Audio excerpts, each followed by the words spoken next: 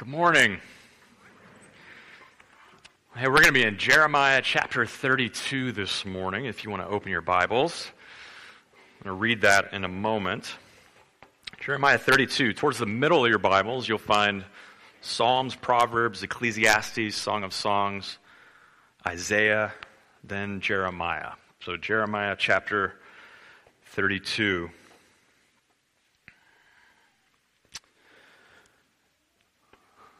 You know, we've prayed a couple times already, but let's pray one more time as we open God's Word together. Gracious God, we honor you and we praise you this morning. And we thank you for the privilege we have to gather as a community and to lift your name on high, to reorient our hearts and our lives to you. And Lord, we pray now as we open your word that you would illumine your word, that you would open our hearts, give us ears to hear you and eyes to see you this morning. As a pastor, I'm so grateful for the times that I have to study your word. And this week in particular, I'm grateful for men like Walt Brueggemann and Eugene Peterson, whose works were so helpful to me this week in preparation, so that we can learn from their insights. And Lord, I just pray that you would put all of that aside, though, so that we can hear from you, so that we can hear your words to us today. And Lord, I ask that your Holy Spirit would be at work as we hear these words this morning. It's in your precious and holy name that we do pray. Amen. Jeremiah 32. I'm going to read the first 15 verses for you. This is the word that came to Jeremiah from the Lord in the 10th year of Zedekiah, king of Judah, which was the 18th year of Nebuchadnezzar. The army of the king of Babylon was then besieging Jerusalem, and Jeremiah the prophet was confined in the courtyard of the guard in the royal palace of Judah. Now Zedekiah, king of Judah, had imprisoned him there, saying, "Why do you prophesy as you do? You say, 'This is what the Lord says, I am about to give this city into the hands of the king of Babylon, and he will capture it. Zedekiah, king of Judah, will not escape the Babylonians, but will certainly be given into the hands of the king of Babylon, and will speak with him face to face and see him with his own eyes. He will take Zedekiah to Babylon, where he will remain until I deal with him, declares the Lord. And if you fight against the Babylonians, you will not succeed.' And Jeremiah said, 'The word of the Lord came to me. Hanamel, son of Shallum, your uncle, is going to come to you and say, "Buy my field at Anathoth, because as nearest relative it is your right and duty to buy it." Then, just as the Lord had said, my cousin Hanamel came to me in the courtyard of the guard and said, "Buy my field at Anathoth in the territory of Benjamin, since it is your right to redeem it and possess it. Buy it for yourself." And I knew this was the word of the Lord. So I bought the field at Anathoth and from my cousin Hanamel and weighed out for him 17 shekels of silver. I signed and sealed the deed, had it witnessed, and weighed out the silver on the scales. I took the deed of purchase, the sealed copy containing the terms and conditions, as well as the unsealed copy, and I gave this deed to Baruch, son of Neriah, the son of Messiah, in the presence of my cousin Hanamel and of the witnesses who had signed the deed and of all the Jews sitting in the courtyard of the guard. And in their presence I gave Baruch these instructions. "This is what the Lord Almighty, the God of Israel, says. Take these documents, both the sealed and unsealed copies of the deed of purchase, and put them in a clay jar so they will last a long time. For this is what the Lord Almighty, the God of Israel, says. Houses, fields, and vineyards will again be bought in this land." This is the word of the Lord. Maybe a strange place to go for a post-Easter message. It doesn't seem like much of a story on the face of it, does it? It's such an ordinary, everyday action. Even Jeremiah seems to see it that way. My cousin came to me, made a request, so I bought a field at Anathoth. He seems so matter-of-fact about it. Of course I bought the field, no big deal. Except that it is a big deal. This simple, everyday, ordinary event, buying a field, is a deliberate act of hope. Jeremiah was in a great deal of pain in this moment. And often when we face pain and suffering, we find it difficult, if not impossible, to make those deliberate acts of hope. As followers of Jesus, though, we must ask ourselves, how does the hope of the resurrection of Jesus allow me to make those deliberate acts of hope in my life? Hope must make its way from our heads down to our hearts and into our hands, into the everyday fabric of our lives. As Eugene Peterson writes, hope commits us to actions that connect us with God's promises. Hope should get down into your bones and into the normal, everyday, ordinary moments of your life. And for Jeremiah, that meant buying a field. So what does it mean for you? We need a little historical context to kind of understand what's happening at this moment in Jeremiah's life that I just read for us. In fact, I think we need to go actually a pretty long ways back to the beginning. Because we have to remember that God has been on a rescue mission since the fall of mankind back in Genesis 3 to restore the world back to its original goodness that we observe when God created the world and everything in it. And that rescue mission began in Genesis 12 with the call of a man named Abraham. And God told Abraham that he would make him into a great nation, that people groups and even kings would descend from him. And sure enough, when we get to the book of Exodus, God did in fact create a nation that descended from him, the nation of Israel. Israel was called to be separate and distinct from all the nations so that they could in fact be a blessing to all the nations. And the whole story of the Old Testament is essentially a story of how the people of Israel failed to do just that. But even more than that, the Old Testament is the account of God's graciousness and his goodness towards his people despite their constant rebellion. It's a story of God's faithfulness even as his people were never faithful. So fast forward now to where the book of Jeremiah picks up, and the nation of Israel is split in half. The northern kingdom has been essentially destroyed because of their unfaithfulness. And God used the Assyrian Empire to destroy the northern kingdom. The Assyrians were in power over the southern kingdom, Judah, as well, for quite some time, until the Babylonians came in and laid siege to Jerusalem, their capital city. The book of Jeremiah tells us of how far Judah had drifted from God. There was rampant social injustice in the land. Widows, orphans, and immigrants, the most vulnerable in the community, were being exploited by the most powerful. The leaders of the community lied and cheated others. The people committed idolatry by worshiping other gods. And in fact, the people of God were even sacrificing their own children to the gods of Canaan. The people were so far removed from God and his call on their lives. They were called to be a light to the nations, but they became like the nations. Israel had become the Canaanites. And so God would bring judgment on his people. If God doesn't judge sin, then he's not good and he's not just. And God certainly couldn't tolerate the gross sin that he was seeing in his people at this time, who were meant to represent him to the world. So God used the horrible nation of Babylon to send his people into exile. Now by this point in the story in Jeremiah 32, Babylon had been in power for quite some time. And Jehoiakim, the king of Judah, had been captured by the Babylonians and sent into exile along with the most prominent citizens of Jerusalem and all of Judah.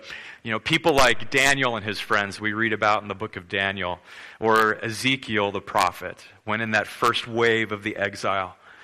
But Nebuchadnezzar, the king of Babylon, appointed a guy named Zedekiah to be a sort of puppet king over those who were left behind in Jerusalem and Judah, the poor and the middle class, people like Jeremiah. Zedekiah didn't like Jeremiah very much. They butt heads on a number of occasions, mostly because Zedekiah couldn't face the truth that Jeremiah proclaimed, that Babylon would ultimately destroy Jerusalem and the temple and send everyone else into exile as well, including Zedekiah and his family. And Zedekiah didn't appreciate Jeremiah's message, so he threw Jeremiah in prison.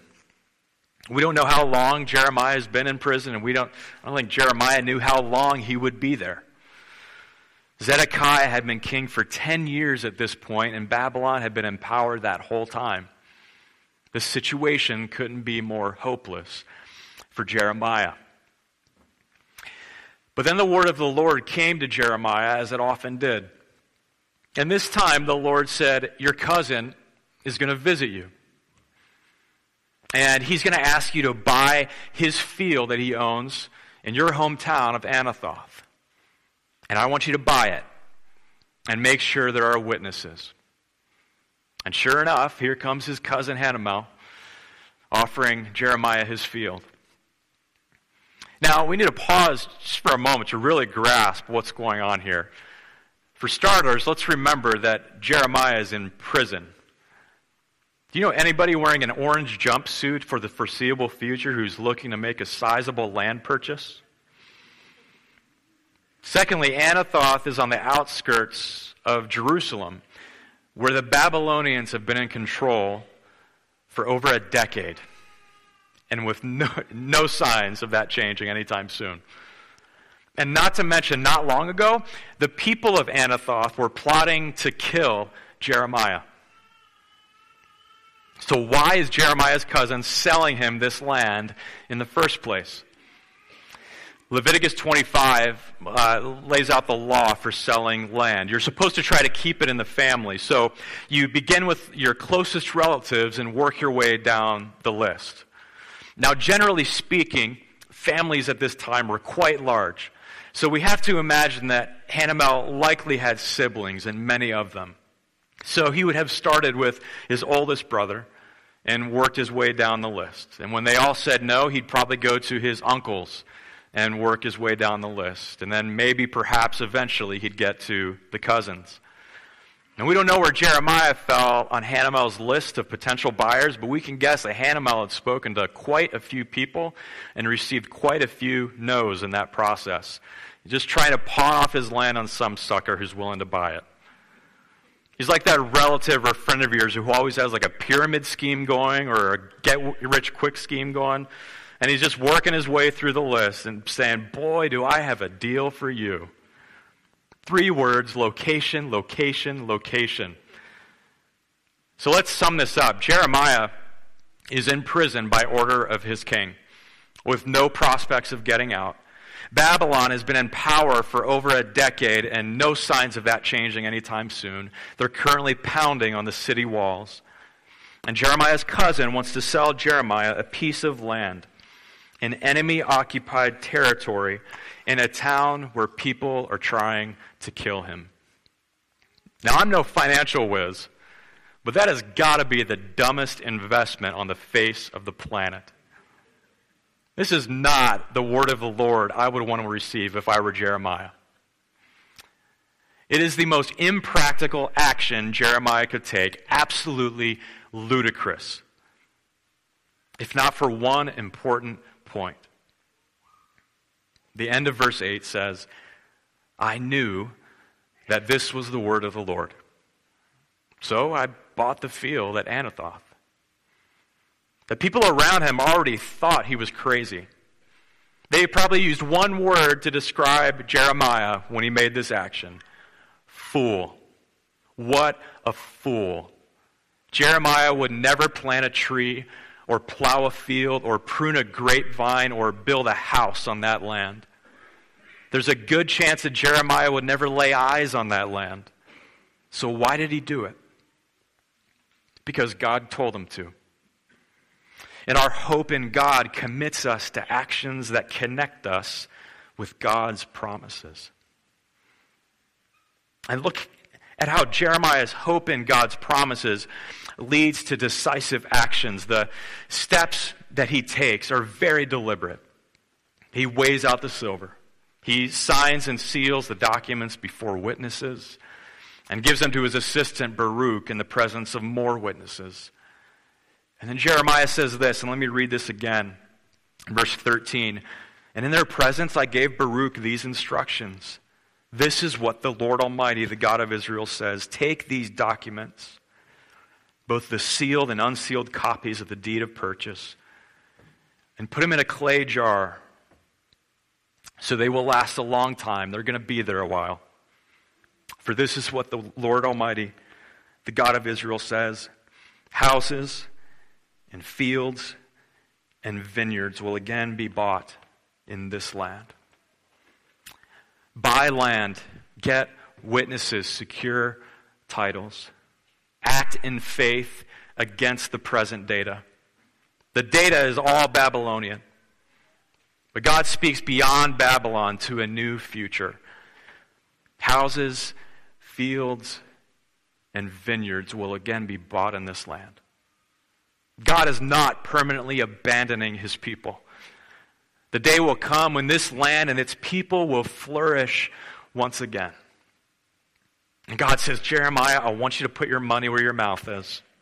Buy this land. This act puts Jeremiah on public record saying there is indeed life after Babylon. Hope commits us to actions that connect us with God's promises. So Jeremiah invests in God's promised future exactly when that future seems utterly hopeless.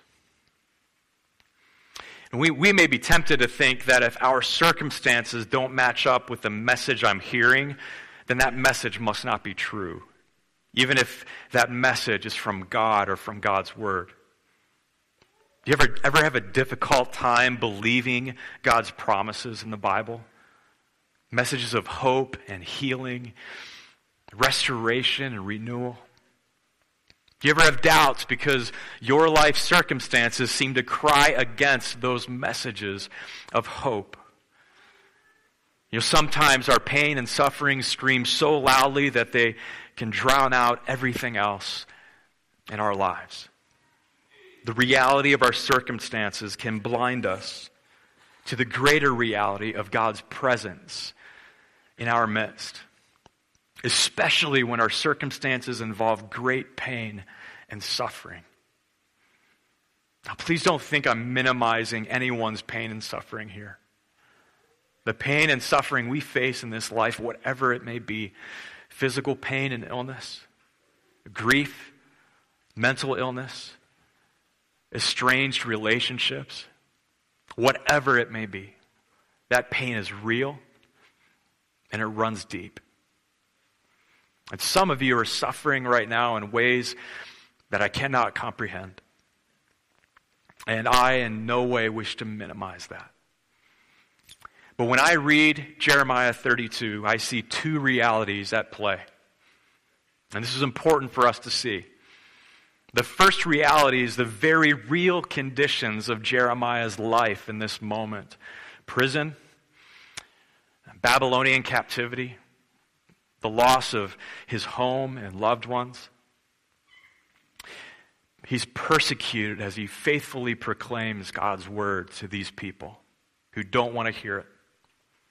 These are very real circumstances, but they aren't the only reality at play here. The most profound reality for Jeremiah wasn't that Babylonians were camped out on that field in Anathoth or that he was in prison for the foreseeable future, although he couldn't deny these things at all. They were staring him right in the face. Jeremiah sees that there's more to his circumstances than Babylonian hordes and prison walls. He sees that God is in his midst. Jeremiah sees that God is the most important reality with which he and the people around him had to deal. Now, God's presence doesn't change Jeremiah's circumstances, but it changes Jeremiah's perspective on his circumstances. And our darkest moments, like these moments that Jeremiah faces here, teach us to look beyond the reality of our circumstances and to see the greater reality of the God who is present and in control of it all. As he sits in prison, Jeremiah recognizes that if God is the God of all nations, then Babylon is not here by accident. That God is using this evil nation to bring about his good intentions. That God must be using these circumstances in Jeremiah's life for Jeremiah's good. And Jeremiah is able to look beyond his suffering and take a deliberate step of hope. Now let's be clear here. When I speak of hoping, I'm not talking about wishing or hoping that it all works out. I'm not talking about the power of positive thinking. And I'm certainly not suggesting that you ignore your circumstances. Jeremiah certainly didn't do that. I'm speaking about biblical hope, Christian hope, grounded in the resurrection of Jesus, who conquered death and who lives and reigns and intends to restore this whole world back to its intended goodness. And though it still baffles me to think this, Jesus calls us to follow him and to join him in his rescue mission. And that's biblical hope. And biblical hope requires something of us. It's an act, like buying a field in Anathoth. When we act in hope, we act on the conviction that God will complete his work, that he has begun even when the appearances, and maybe especially when the appearances, oppose it. Jeremiah's act of buying a field made the word of God visible to those around him. And it made the word of God visible to anyone who was looking for a way out of their chaotic despair into a life of hope in the one true God. Maybe for you it means making a financial decision that seems foolish on the surface and foolish to others, but one that God is calling you to make. Maybe for you it means a career choice that your friends or your parents might think is foolish, but you see God's hand preparing you and leading you in that direction. Maybe it means providing the one voice of sanity in a chaotic situation. For us, it meant sending our son, Jeremiah, to our neighborhood school, despite all the other options available to us. When we first moved into our neighborhood, Brookside Elementary was a priority school and at risk of closing its doors.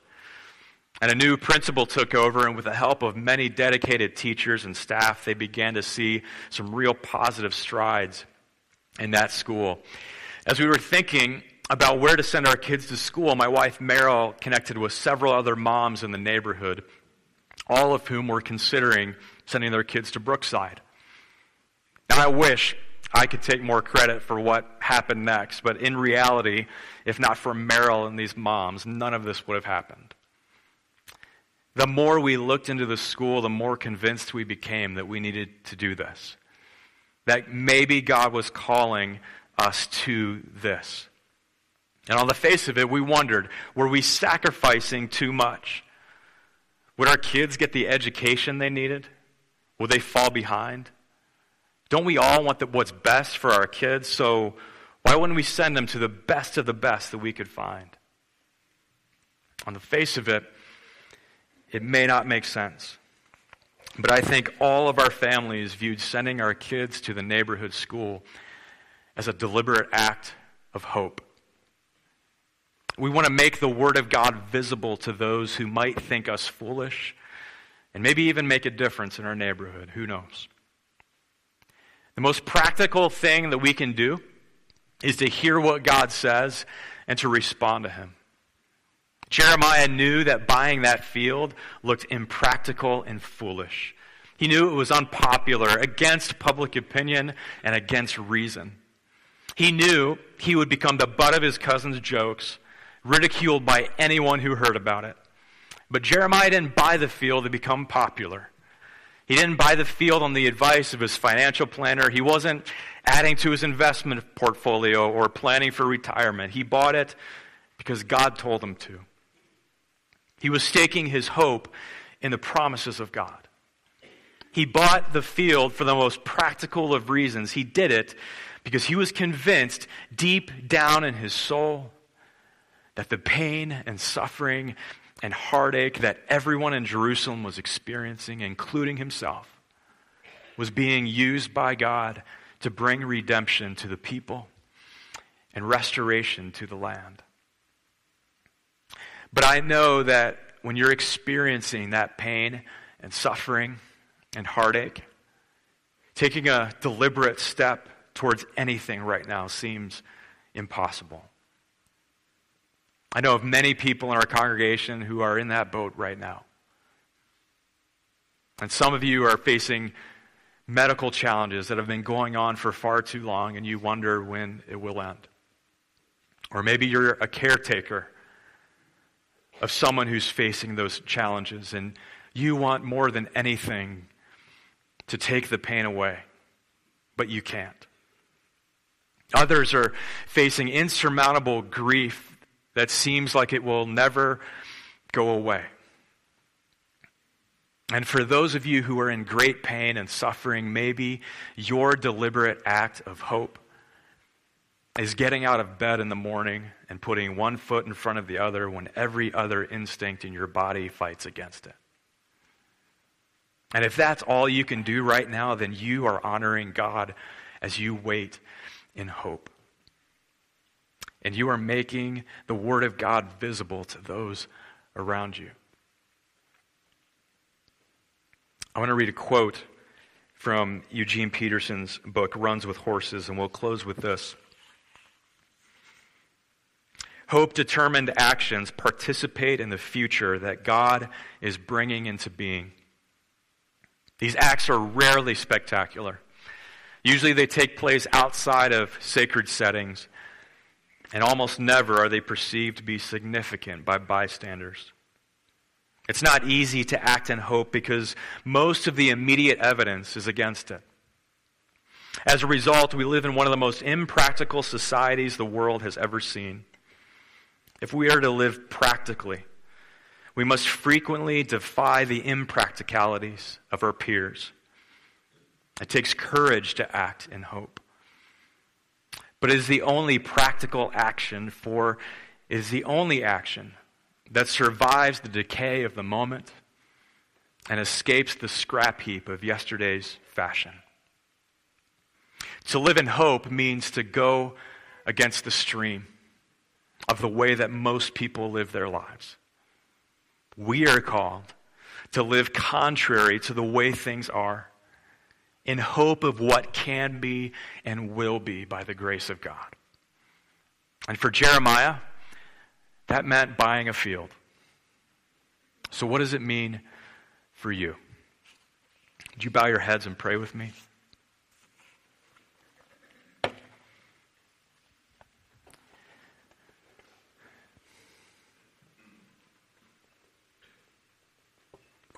Gracious God, we thank you for this morning. We thank you for your word to us that speaks to each and every one of us wherever we are in our lives. For you, Lord, seek to bring hope to the hopeless. In fact, you are a God who majors in the hopeless. For when Jesus was dying on a cross, Lord, you took his body and you raised him from the dead. That when all seemed lost, when the enemy thought he had won, God, you stepped in and you raised Jesus from the dead.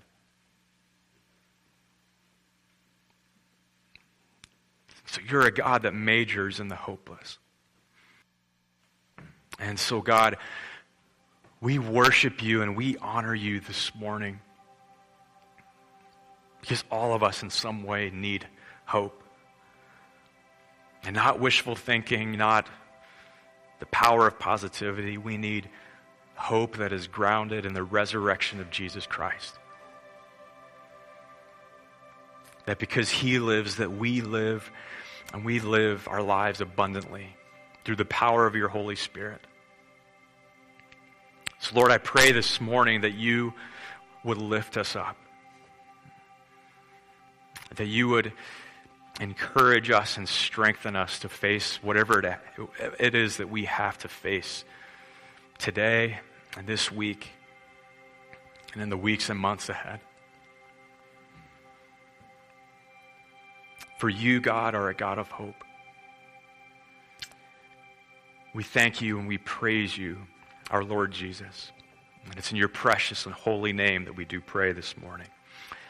Amen.